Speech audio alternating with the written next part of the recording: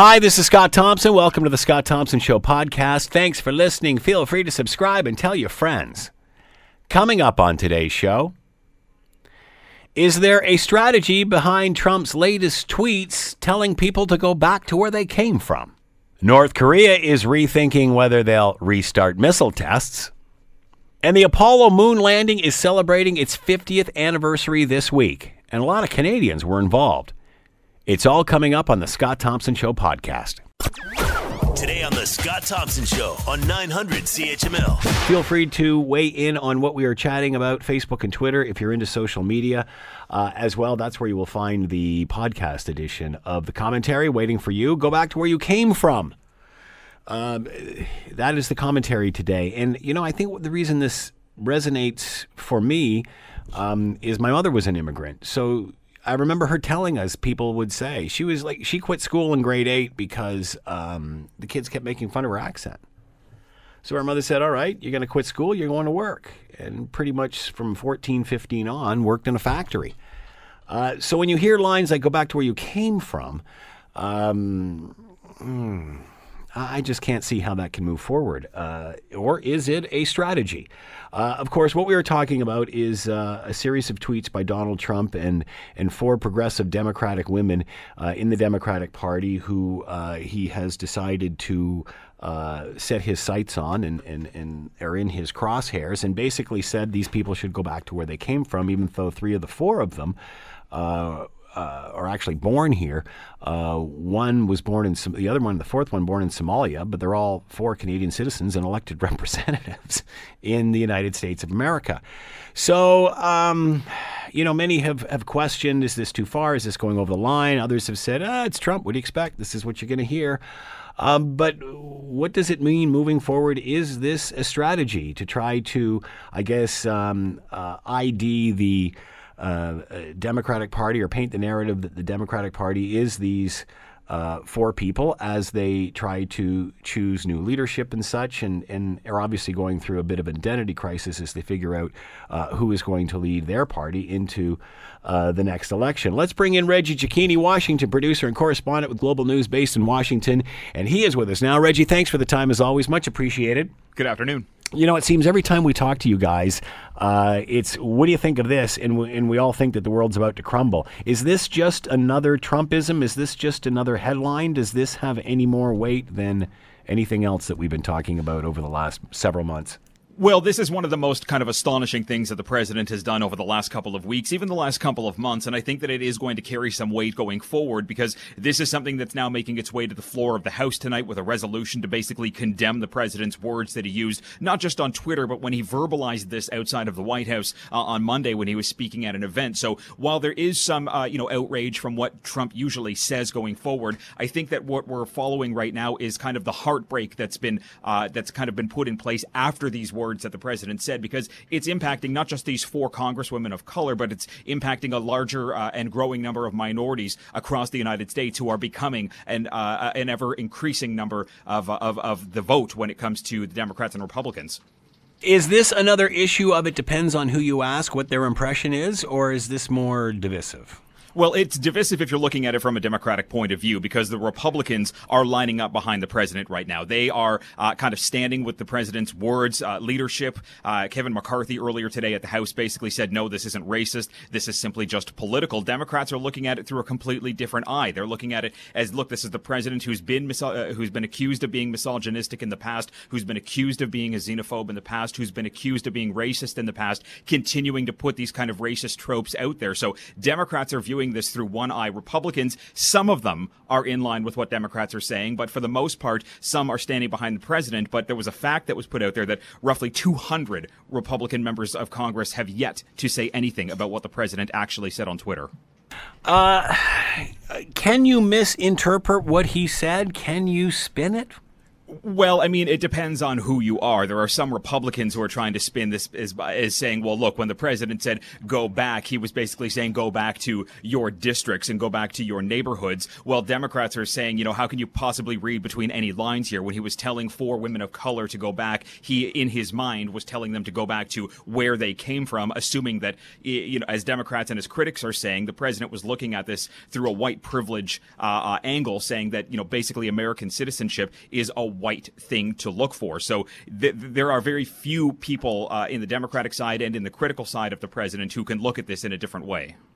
The fact that it seems whenever we get into a scenario like this, and there's certainly been many, the fact that we always have to kind of decode or try to figure out or read between the lines of what the president is saying, doesn't that say something?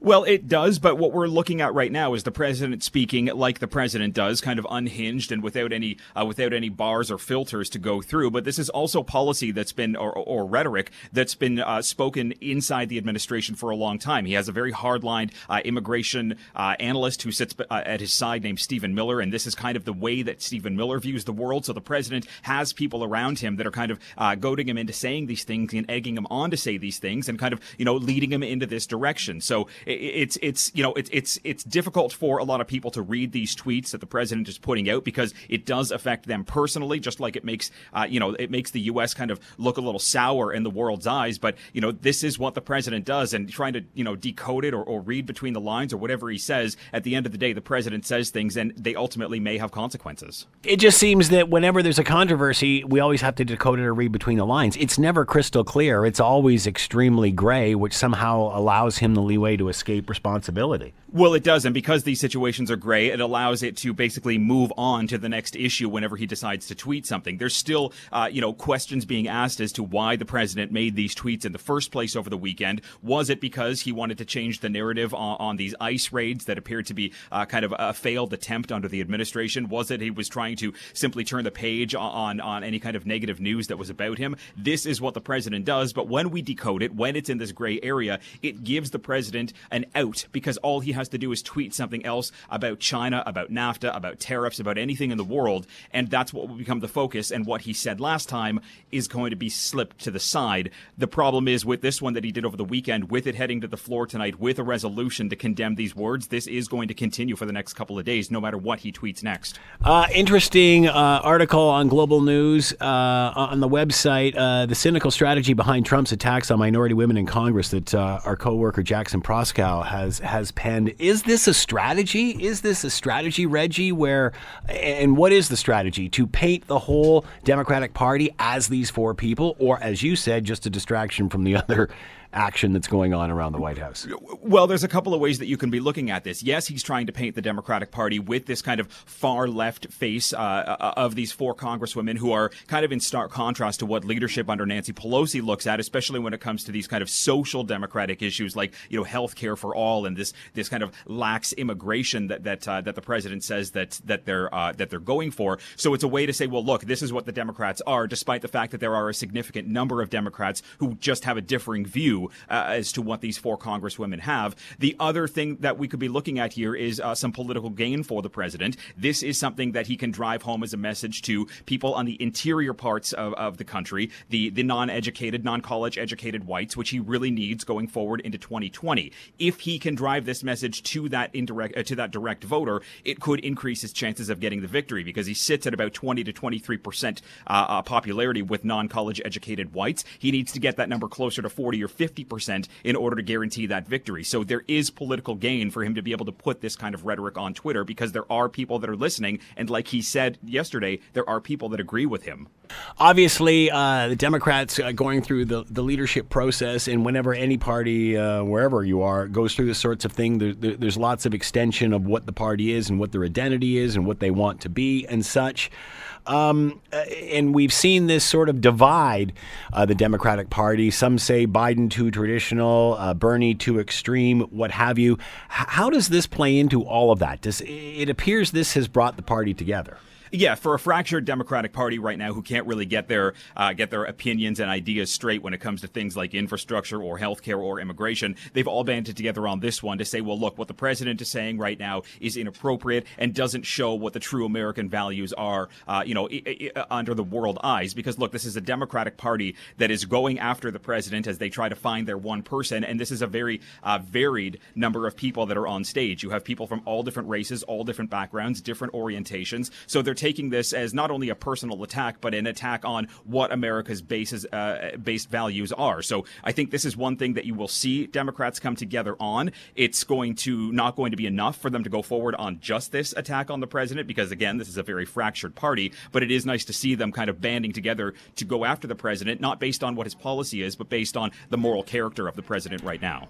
Do you think this will change things? And I guess we can't really predict that, but will this matter next week, these series of tweets? Well, it could have continued fallout because there are going to be a growing number of people that are calling on Republicans to actually make some kind of comment, because when you're sitting there with 200 plus members of Congress on the Republican side who have stayed silent, who are either embarrassed of what the president said or condoning what the president said, but they don't want to say anything out loud, or they agree with the president, this is something that Democrats, and particularly the congresswomen who were targeted, are going to go after to say, what is the purpose of you staying quiet? So this could be something going forward. This is why this resolution is going forward tonight, because not only does it allow Democrats to condemn what the president said on Twitter, but it also basically puts Republicans in their place, and it puts them on the record for having to either vote for or against whether or not they condemn the words that the president said. Again, as you mentioned, Republican Party quite silent on all of this. Are they just hoping it all goes away? And the longer this drags on, will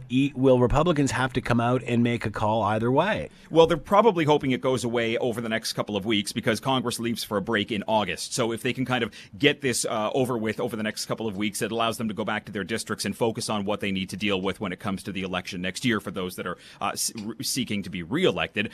But over the next couple of weeks, 14 days before a break is a very long time for something to stay in the spotlight. And if this does stay in a spotlight, Republicans who have been quiet, who are going back to potential swing states that could be in flux next year when, that President Trump won, that a Democrat could be grabbing, this could be something that Republicans have to deal with when they're talking to the electorate when they're back at home for the next couple of weeks. So whether or not they can deal with this over the next 2 weeks is one thing, but whether or not they come out and actually speak and put something on the record is another. You mentioned the ICE raids and this possibly being a distraction to that. Give us a bit of an update on that. How is that playing in the U.S.? Well, the president says that it was an unbridled success over the weekend by saying that a number of people were detained, a number of people are set for deportation. The problem is that sources and critics are saying that very little actually took place. There were supposed to be upwards of 2,000 people that would be rounded up in this kind of ambush-style raid. We got word that very few, if any, people were actually taken into custody. We know that in New York, ICE and immigration officials walked up to doors throughout Harlem and in parts of the Bronx and had the doors closed in their face because they didn't have any warrants to take people in. Churches are offering sanctuary. There are city and activist leaders that are putting together kind of hotlines and groups to be able to protect immigrant communities that are inside these cities. So the president says, yeah, sure, it was a success, but didn't give any numbers. And critics are saying, well, look, very little is happening right now, which is potentially why we saw him try to change the channel. In regard to the visits Vice President Pence made to, I believe it was a detention center in Texas, where men were obviously, in a fenced-in area, so to speak, caged in, let's call it what it is. And he sort of stood there for about a minute. It was almost like he had a stone look on his face, and he looked above everybody. He didn't really look at what was going on. How has that resonated? Well, Democrats are saying, look, the Republican vice president went down to see what the situation was. Yes, they might have cleaned up a little bit to make it look like it was a little better than it was, but the vice president saw what the situation was, but he still went in line with what Republican policy is and what the president's policy is, to say that these camps are in place for a purpose, that they're serving their purpose, and he was kind of hesitant or reluctant to talk about any of the negatives that were happening inside there and kind of moved on to say why the policy is necessary. So Democrats, again, are saying, look, there are a number of policies out there that are simply not in line with what we need to be doing to control the situation at the southern border. And instead of the vice president going down there and saying, well, look, what's happening in these camps is inappropriate and we need to deal with this, he's simply said the president is right for continuing to have these people brought into cages because it's better for the American people. Here's another question, a reporter type question to a personal reporter who covers this stuff. And obviously you've been down there for a while now, Reggie, but it just seems the amount of stuff that you have to cover in any one day is astronomical. What about the sheer volume of stuff that comes out of this White House every day? It's astonishing. Sometimes you wake up and you don't have a clear idea as to where things are going to go throughout the day. And because, as a reporter, you're following a story, but then it goes way off in another direction. Yeah, and this is a problem that we have down here a lot of times is we wake up in the morning, we kind of scan the news, we see what the bigger stories are going to be, and we try to focus on that. But all it takes is 140 or 280 characters in one tweet to completely switch the situation around, and then you kind of have to scramble. But this is how it is day in and day out. And, sometimes, you walk home with a bit of a headache because you're not sure, or the day kind of went by and you don't really grasp what's going on. But the kind of trove of information that we have to sift through on a daily basis is mountainous and almost feels overwhelming at certain points, especially when you have an administration that kind of puts policy out there at a moment's notice and you have no time to try and dig into it. Would other White Houses could other White Houses be called boring compared to this one? Well, it's possible that you could say that. I mean, just from the sheer volume of stuff. Well, there used to be this kind of, illusion of mystery around the White House because it was supposed to be, there was the person leading the country. There were a lot of people in the administration and policy experts that were getting everything out there that the president wanted to get done. And you didn't focus on the minutia and the day-to-day operations of how things were going. When I came down here and Barack Obama was still in the office, we covered a lot of weather stories. We covered a lot of foreign policy stories that were kind of happening, anywhere in the world outside of the United States. And then everything kind of changed when Donald Trump came in, because not only did he basically open up the doors to the White House and say, well, here's the way that things operate, or here are the way that things are supposed to be operating. We were kind of thrown into this discussion and conversation and daily barrage of here are all the things that aren't working right now, and we're just going to keep throwing things at the wall and see what sticks. And it becomes... This White House is significantly more open and potentially dysfunctional than other White Houses were, but this one is allowing you to see the dysfunction that goes on the inside as opposed to the ones who used to try to cover it up with a press briefing. Whenever we talk and have discussions like this about whatever issue of the day is, often we've said it depends who you ask, whether you ask a supporter of the president or someone who is a supporter of the other side. It always seems that it's divisive, which would allude to the fact that there's a 50-50 split. Half the country feels this way, half the country feels that way on any given issue.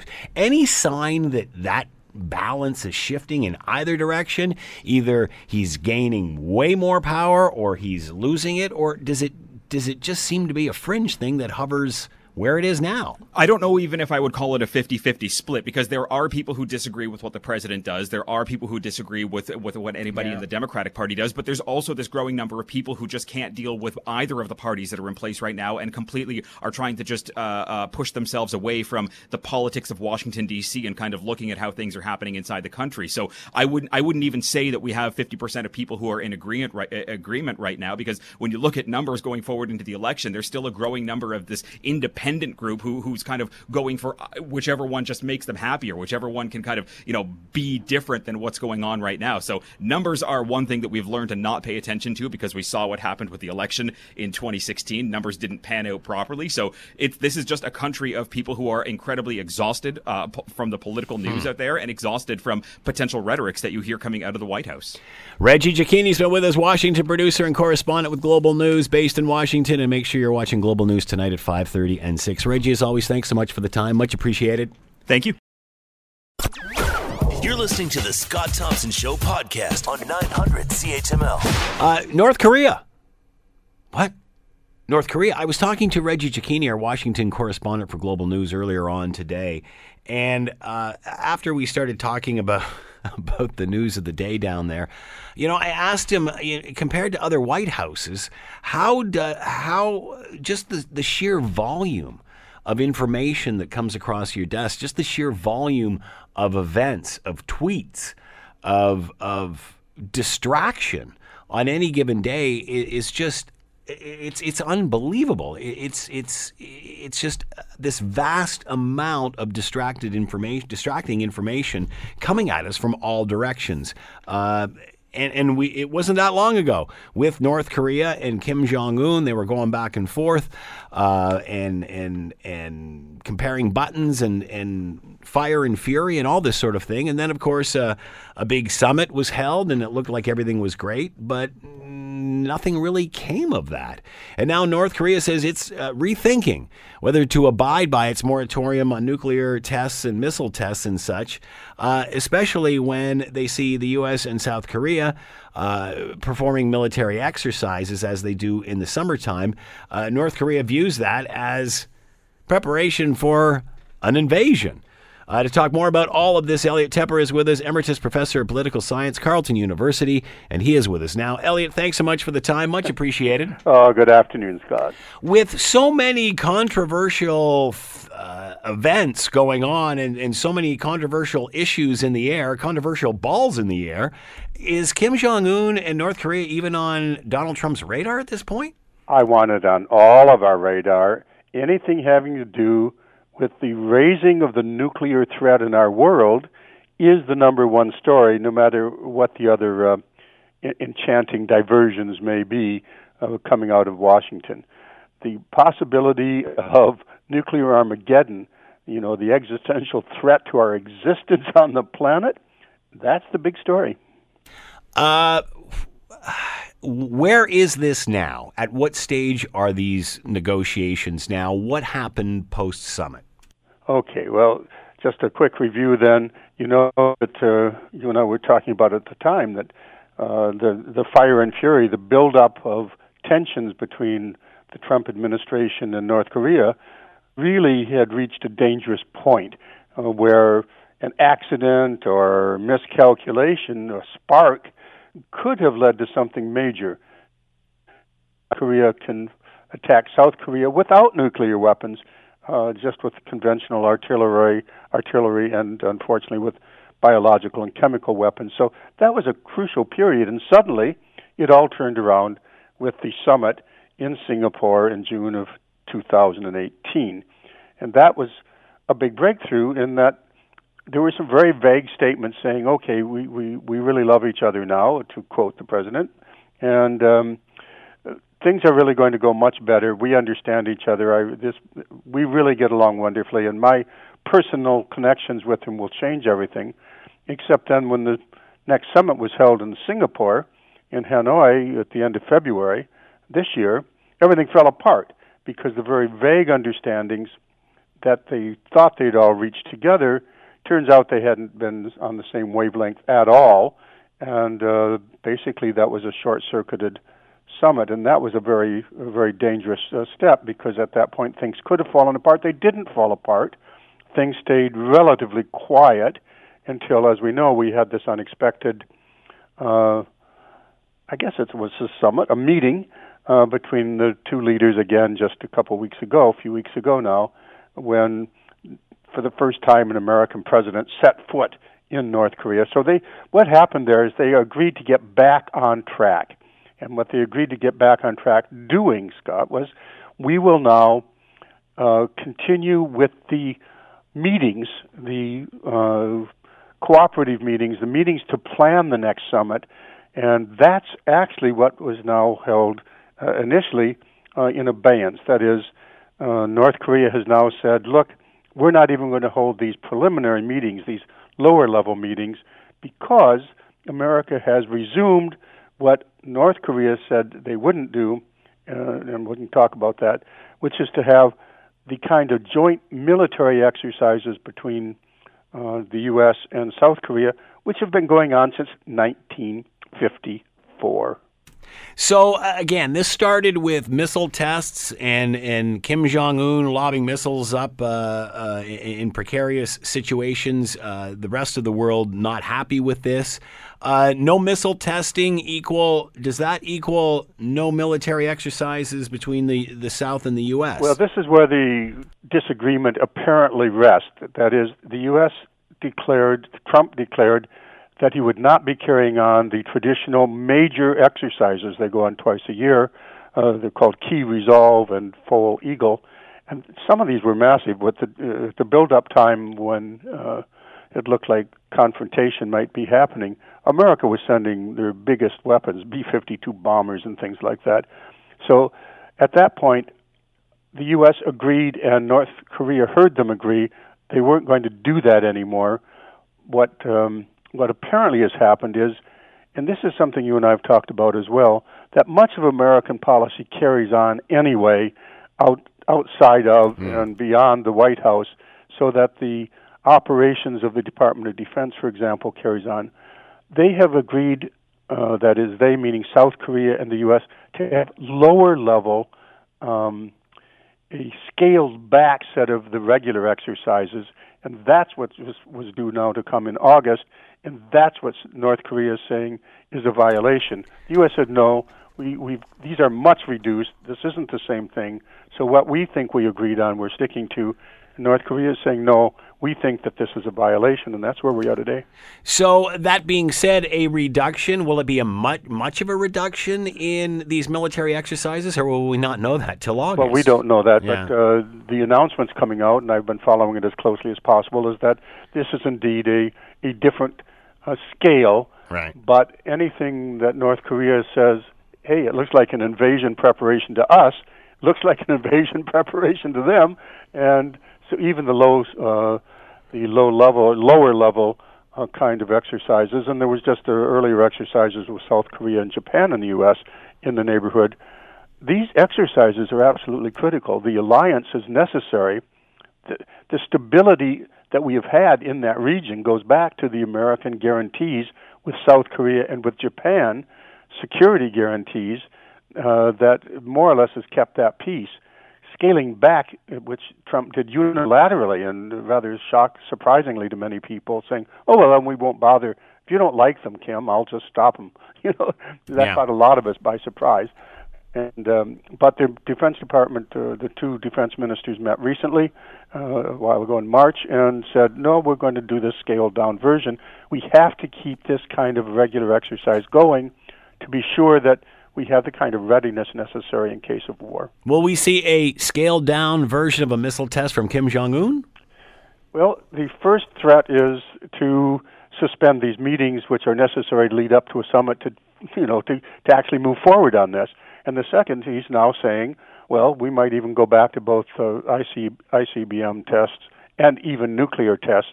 We have to factor into this something else. The North is in very dire economic circumstances, and Kim, one interpretation of his actions, mine actually, is that he had done what he said he wanted to do. That is, he wanted to carry on even more than his father and grandfather did, making North Korea impregnable militarily. These nuclear tests were completed. And then he turned to the peace initiative and said, I want to now turn to economic development of my country. And that's what Trump said, great, we'll help you on that. And South Korea has always been willing to help on that if under the right circumstances. So one of the things to factor in is that the sanctions and Mother Nature are combining to create grave economic pressure on the North. So are we seeing a repetition of the standard North Korean response? Other close observers have suggested this now, saying that what happens when he's in trouble at home, he raises the stakes. He says, I'm going to do something horrible and terrible. The world had better come to my aid. I'll now back off once you've paid me to back off by providing humanitarian assistance and other assistance, material assistance, because of the economic difficulties within North Korea. So it sounds like Kim Jong-un's growing impatient. Or desperate. And we don't really know. There's a lot of speculation. This is really going to, again, by the most informed observers, this is really going to strengthen the hardliners within North Korea, who said this whole idea was a bad idea. I'm not sure I accept that, even though I respect the sources of the speculation, because, there's no dissent in North Korea. This is a family enterprise, but the bottom line is that we are now in a more precarious circumstance today than we were, yesterday. Will we see this come to a head soon? Will this again return to the headlines? It's not impossible because Mike Pompeo was just touting these low-level, these meetings that they were going to have at lower levels leading up to a new summit. And remember, Trump had even said, "Why don't you come to Washington?" I mean, this would be an enormous boost for the Kim regime back home. I mean, he's never had this kind of recognition, and he's visited now with Putin and Xi Jinping. He's met several times now after no meetings for years. So how long will the sanctions regime hold? Is China really holding up to them? It looks like they are in large measure. Will this lead to a return to the earlier situation? Or what I suspect everybody will want here is an agreement to do a step-by-step, sorry, I'm freezing up here, a step-by-step reduction. You agree to freeze, we agree to freeze, and instead of a big grand deal, it'll be step by step. Can't let you go, Elliot, without asking you your thoughts on the series of tweets that has gotten the president in hot water, talking about four progressive Democrats within that party. Obviously, the party on their way to choosing a new leader, divisiveness at this time, trying to figure out what they're going to do moving forward. Obviously, the president has decided to try to paint these four as the picture of the Democratic Party, and in doing so, and I'm not quoting verbatim here, but basically said, go back to where you came from, figure it out, and then come back and tell us how to do it. Your thoughts when this makes me think back to my mother, who was an immigrant from Scotland way back when, and people making fun of her and her saying to us as kids, "Oh, they used to always say to me, go back to where you came from." This sort of statement really resonates with people. Does this change anything? Is he in hot water, which is how you began? And the answer is probably not. This changes one thing. The level of discourse in the United States has gotten even worse. For the President of the United States not to do dog whistling, which has been Republican presidents and candidates' norm for a very long time. I mean, basically, he's reaping the benefit of a very long process within the Republican Party to cultivate the South and to be the voice of white America, essentially. But he brings it right up to the front. So in that sense, it's certainly changed. However, the analysis coming out today seems to me to be, well, basically it's the same thing I'd come to, so I agree with it, that this is really good news for him in the sense that all he needs to do is carry a few key states to get his people out to the polls, to depress the vote of others, and he can get reelected. So this is not necessarily a bad thing for Donald Trump in terms of his reelection. All this does is reinforce the negative side of the Republican Party supporters. Instead of leading positively, he's leading negatively, and his followers are rock solid with him, still last I saw about 91%. If he can carry Florida, Pennsylvania, Ohio, and he might, with his people showing up because they really like the way he behaves. Liz Cheney, who's the daughter of the Vice President Cheney, and who's now a Republican member of the Congress and is in the leadership, has succinctly put it this way, Scott. The Democrats are the party of anti-Semitism, infanticide, and socialism. And that is a culture war, wedge issue approach, which he has just reinforced, in which might just work. So he's painting the whole Democratic Party as these four progressives, So he's saying, this is what the Democrats are. Don't let Nancy Pelosi fool you and sideline these people saying they're only 4 votes, which they are. They represent the Democratic Party, and they are just the worst possible people. They hate America. They hate Jews. They hate Israel. They hate. Anybody who loves America needs to follow me, Donald Trump. So once the election rolls around, and let's just assume these candidates and this movement doesn't gain ground within the party, and someone like a Joe Biden ends up winning, and he's still the front runner at this point. Does all this disappear? Do we still remember this? Do we still talk about this coming election time? Because at the end of the day, right. If these four people aren't in position of power come election time, Donald Trump's point is pretty much moot. But what he said isn't. That's going to hang around. Or no? It's still effective in the sense that will the Democratic Party ever get its act together?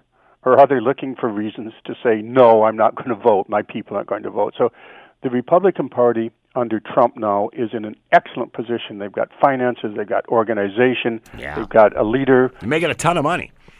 A ton. I mean, far, far more than the Democrats. But beyond that, they also have an organizational structure.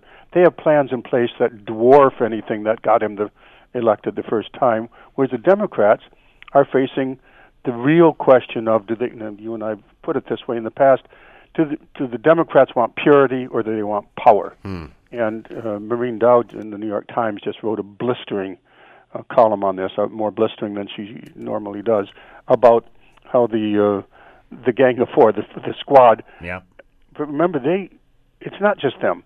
They do lead a movement. They do represent the future in some sense. They're the young millennials, and they represent the face of America in certain ways. So will they pursue a path that says we aren't as interested in winning and getting rid of Trump as we are in getting our people, our point of view, our stance? Our party has to stand for the same things we stand for, and otherwise, that's all that matters. Otherwise, our people may stay home, they may vote against, So will this party ever get its act together is the big question.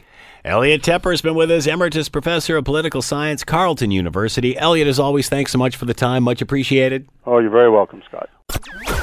You're listening to the Scott Thompson Show Podcast on 900 CHML. All right, a couple of 50th birthdays, anniversaries we are celebrating today. The Sugar by the Archies. I know. Andy Kim's going to be on a little later on to talk about that. But also this morning, 50 years ago, Apollo 11 took off and launched for the moon for the first manned landing on the moon back in 1969. And Mike Armstrong, global national Quebec correspondent for Global News, has completed a documentary, The Moon Landing and the Maple Leaf. And it talks about some of the Canadian connections involved in the Apollo system. And Mike is with us now. Mike, thanks so much for the time. Much appreciated. Oh, pleasure. How big is this anniversary? How significant is this to today, to people in 2019?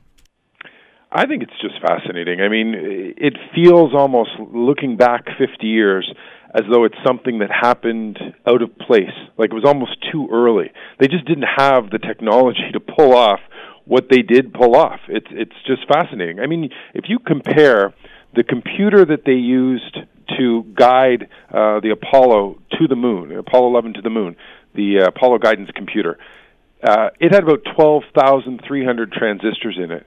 Your iPhone or your smartphone today has about 2 billion.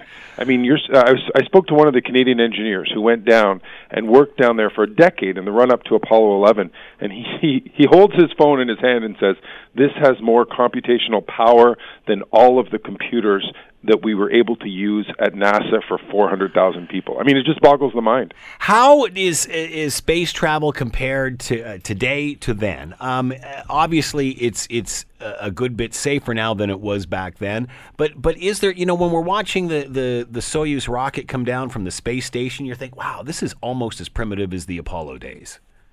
Well, you know what? The Soyuz rocket is as primitive as the Apollo days, because that's a ship that was developed in 1966. I mean, they've done improvements but since then, but it's basically the same rocket. Yeah. I mean, I sat down with David Saint-Jacques, the Canadian astronaut who just came back in it last week, and I sort of said, that's an old ship. Like, it's incredible. And he almost took offense and said, what you have to understand is that is a workhorse. Yeah. Like the reason they're still able to use it is because it was a great design originally.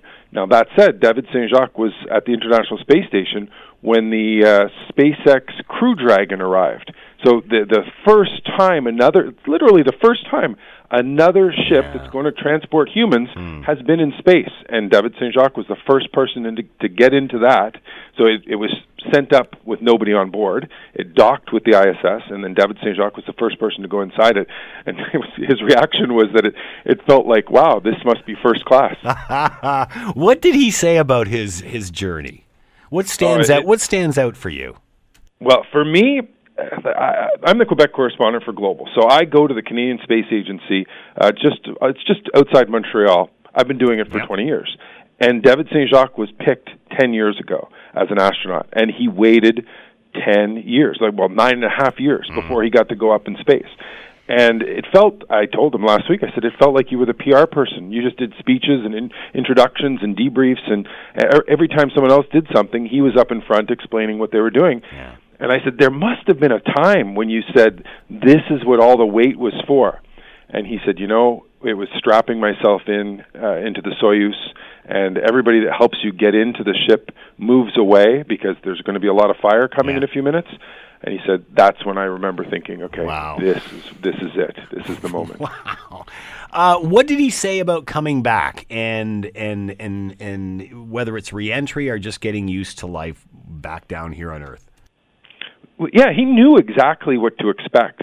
People have done this. Chris Hadfield's been up and down, spent 6 months, and so he knew what to expect. It was harder than he expected, which is kind of funny. He said he was surprised that what happens is it gives you what he called space brains, and you feel sort of dim. So he knew that his legs wouldn't work, his shoulders, his arms. I think he said he could feel his tongue, which is kind of a weird thing. Wow. You go for say 6 months, your tongue floats, and then all of a sudden you're down on the ground, and your tongue now has gravity. But yeah, he said the hardest part, or the saddest part almost, was that here's your family and your loved ones who you can't wait to see, and they want to party, and you want to party, and you just can't do any of it. Yeah, I'll see you in a couple of months once I get back to normal. All right, getting back to Apollo 11 and the Canadian connection. This was just after the time when, or a few years after the time when the Avro Arrow was canceled. A lot of engineers, from what I hear, at that point, then went on to work at the Apollo program. So talk about the Canadian connections. Well, they really did go all in one fell swoop to NASA. Basically, NASA starts up in 57, 58, and it's trying to expand. But there's one thing that happened, actually. It was Sputnik, the launch of Sputnik by the Soviets, October 4th, 1958. That was when the Americans went, okay, we're sort of dabbling in space, but now we've got a problem. We have to expand. That day, by the way, October 4th, 1958, was the exact same day that the Avro Arrow was unveiled. So it was totally blown out of the water as far as news went. Apparently, Avro executives were like, why are there so few journalists here? There was a bigger story. So then the Avro Arrow gets canceled several months later, and NASA knows that some of Canada's best and brightest are now available. And within days, they're working the phones. Within months, they're up in Canada doing interviews. And literally within 2 months after Black Friday, when some of these people lost their jobs, they've already been approved for green cards. They've had their health checks, their security checks, and they're living in the U.S. with their families. Like, NASA wanted these people, and they made it happen right away.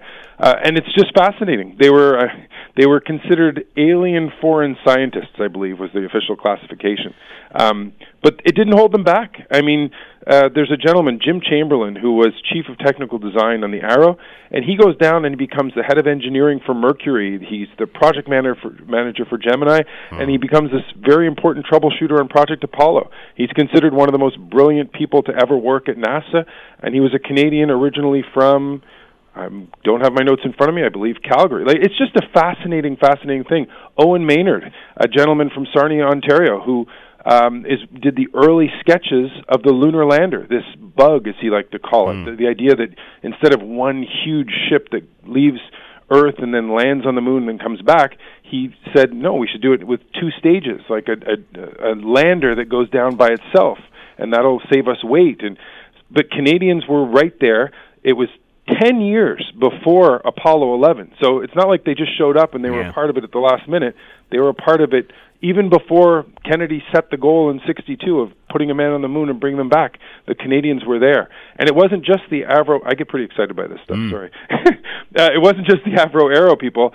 We met a gentleman, just the most fascinating story you're going to ever hear. He was from Vancouver Island, was studying in Ohio, became a doctor, he studied aviation medicine, and then NASA came knocking in 65. He ends up working with NASA as a flight surgeon, and they put him in the quarantine with the astronauts when they came back from space. So you have the three most interesting human beings in the world, the people everybody wants to talk to. And he's the guy, if you watch the film tonight on the news or any night, it's going to be this week everywhere, when you see the astronauts walk from the helicopter into the quarantine facility, there's a gentleman in an orange jumpsuit, and that's Dr. Bill Carpentier from Vancouver Island, who now lives in Belton, Texas, the nicest guy I've ever met. And you know what he did? This is one of the most fascinating things. He worked extremely hard, so I don't want to make it seem like he didn't work very, very hard. He did. But at one point, at the end of the evening, once President Nixon had already been there, once the blood samples were taken and the rock samples were put away, and they'd had dinner and it was a little bit of downtime, he pulled out something he had smuggled into the mobile quarantine facility, and he broke a rule. He pulled out a bottle, he mixed martinis, and the first toast that Aldrin and Collins and Armstrong ever had to say, congratulations, that was Dr. Bill Carpentier. Wow, I've got shivers down my spine right now. You talked about the space race and Sputnik and how Sputnik really catapulted this. There was a lot of tragedy before we got to the Apollo series. It was very much pushing this goal to the limit. Talk a little bit about how dangerous this was. It is fascinating, and it was Apollo 1, actually, where they lost 3 astronauts, including Gus Grissom. Is that on the launch pad? That was on the launch pad. Yeah, the fire on the launch pad, yeah. It was like a Friday evening. Like, they pushed the testing that they were doing past when it was supposed to take place. It was supposed to finish, basically, and they just kept going, no, we got to get this test done, It kept going. And then they lost 3 astronauts. But what it did, it's incredibly interesting, they never found out exactly what caused that fire, but they found out a whole series of things that may have caused that fire, and they corrected all of them. And so everybody from NASA back then looks back at that horrible tragedy and says, you know what? We don't know what would have happened down the road had we not discovered the other deficiencies after Apollo 1 and that tragedy. For example, Apollo 13, the one where they go to the moon, but they don't land, and they come back, but they've lost a lot of their power, and everything is super interesting. At one point, they have something is off. I believe the one of the engines is off, and they have to turn it back on. But at this point, it's been off for days, and the ship is filling up with condensation from their breathing and everything. And so there's water on everything. And so the astronauts talk about how they were extremely nervous that if there's water in front of them on the inside of the ship, then probably behind the panel there's water as well. And so is it going to start? Will the switches work? But because of Apollo 1, and they had sealed the entire panel, so there was, as it turns out, no water behind the panel. So one of the reasons the astronauts got back in Apollo 13 was because of what happened with Apollo 1. I mean, this was hugely dangerous, and if you watch Kennedy's speech, he doesn't just say we're going to put someone on the moon.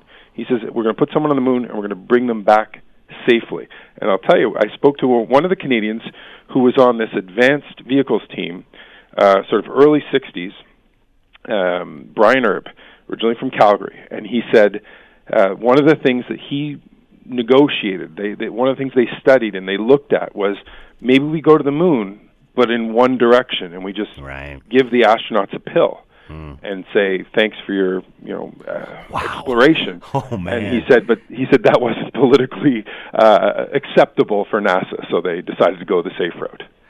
You wonder if they're discussing that in Mars, or if that was initial part of the Mars discussion, or no, that's just not an option anymore. Yeah, I don't think finding the volunteers, as weird as it is to say, I don't think finding volunteers would be that tough. How will this week play out with, this was just the launch, what's going to happen when you get to the eventual landing day? You mean in news this week? Yeah, or do you mean as far as anniversaries and things that have been planned. Yeah, well, we've been doing, there's a bunch of stuff. I'm trying to keep on top of what Michael Collins is doing, because that's a gentleman who, despite being 88 years old, still has his fastball, and I'm very much looking forward to what he has to say this week. As far as global goes, and he was there. He was there Tuesday morning, correct? He was there this morning for the anniversary of all this. I'm sorry I interrupted you. Go ahead. No, it's spectacular. And as a matter of fact, later this week, the Hornet, which was the ship that picked up the astronauts out on the Pacific, Bill Carpentier, the doctor from Vancouver Island, is going to be back there sort of, talking about what they experienced 50 years later. And this anniversary is hugely important, because one of the things Bill will tell you is the 50th anniversary is probably the last one where they'll have a bunch of these people together. Yeah. And so it is, it's bigger than the 40th, and it's bigger than the 25th, and it's, in a way, sadder. But boy, you talk to these people, and I'm very lucky to do what I do for a living, because it's such an incredible thing that happened in 1969. And when you talk to Bill Carpentier or Brian Erb and these people that were there when it happened, there's no degree of separation to one of the greatest achievements in human history. And I find that fascinating. And I'll tell you how inspired my parents were. My family name is Armstrong. That was sort of set in stone. Mm-hmm. My first name is Michael because of Michael Collins, and my middle name became very close to being Edwin, but my mom decided not to go with all three names. You know what? I was born in 1962. My name is Glenn Scott Thompson. Glenn after John Glenn, Scott after Scott Carpenter. They orbited the Earth that year. Wow, there you go. I mean, there is the impact that it had on society. Are we as mesmerized with space as we once were? I don't think so. It's unfortunate. And speaking to some of the Canadians that worked at NASA, they sort of put it in context and said, once you got to Apollo 17, there weren't many journalists there, and the excitement had sort of worn off, and that's one of the reasons they stopped going.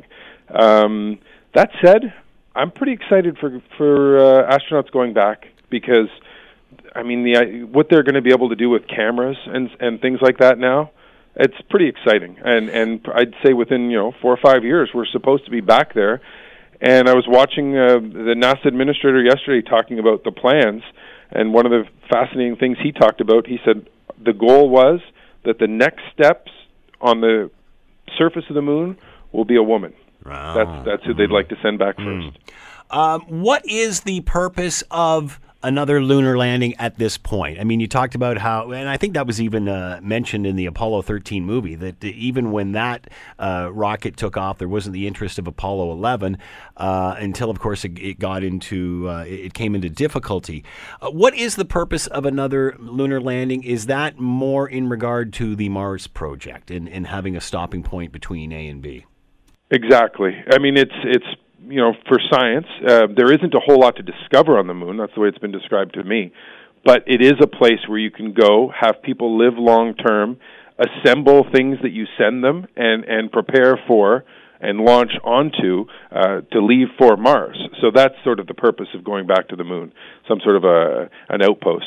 But I'll tell you, if you look at Neil Armstrong and stuff that he said later in his life, and I actually had the chance to sit down with his son recently, he was disappointed. And in the interviews from the 60s and 70s, he fully expected that by 2000 there would be a permanent outpost on the moon, and that never happened. Interesting, eh? I was going to ask you if you had talked to any old astronauts about what they thought of the new program and the technology and how things have advanced, but I guess when you look back at what the goal was back then, I can see the disappointment there. It sort of stopped halfway through. Mm-hmm. That's exactly right. Well, and there was a new focus.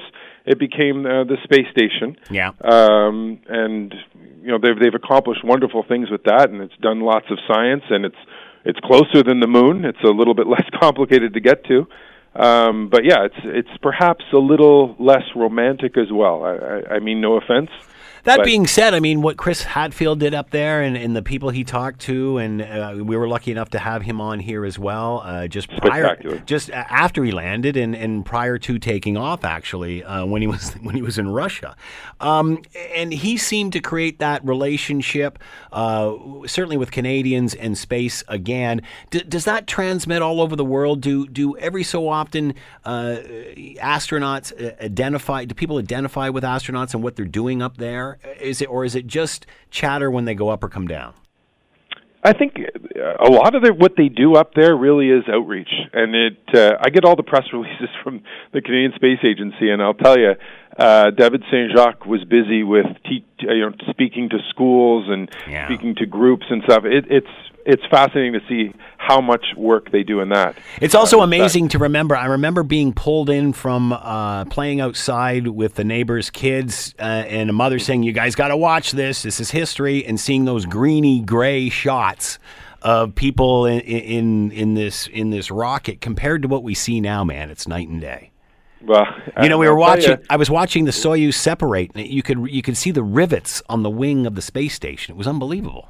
Yeah, about a year ago, I it might have been the Hadfield trip, and I said to my son, "You know what I'm doing today?" And my son was 12 years old, and he said, "No, what are you doing?" And I said, "I'm going to speak to an astronaut in space."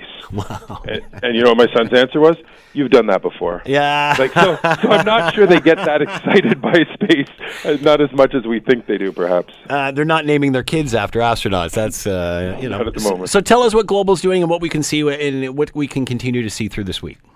Yeah, I've been really lucky. We've been given a bunch of time where we really got to focus on Canada's role or contribution in putting footprints on the moon. So all this week on Global National, we've got stories, a different story each night describing it. Today we're working on sort of that link between the Avro Arrow. Tomorrow we're doing the actual what the Canadians did while they were there. Thursday will be the story of Dr. Bill Carpentier we were talking about, and Friday sort of reflections from astronauts. We sat down with Julie Payette, Marc Garneau, Chris Hadfield as well, and then this weekend, quite exciting. We have a short documentary, a half-hour documentary that's going to air at 7 p.m. on Global. The moon landing and the maple leaf. Specific focus, drilling down on Canadians and their role in putting footprints on the moon. That's going to be at 7 p.m. on Global and 10 p.m. on History Channel.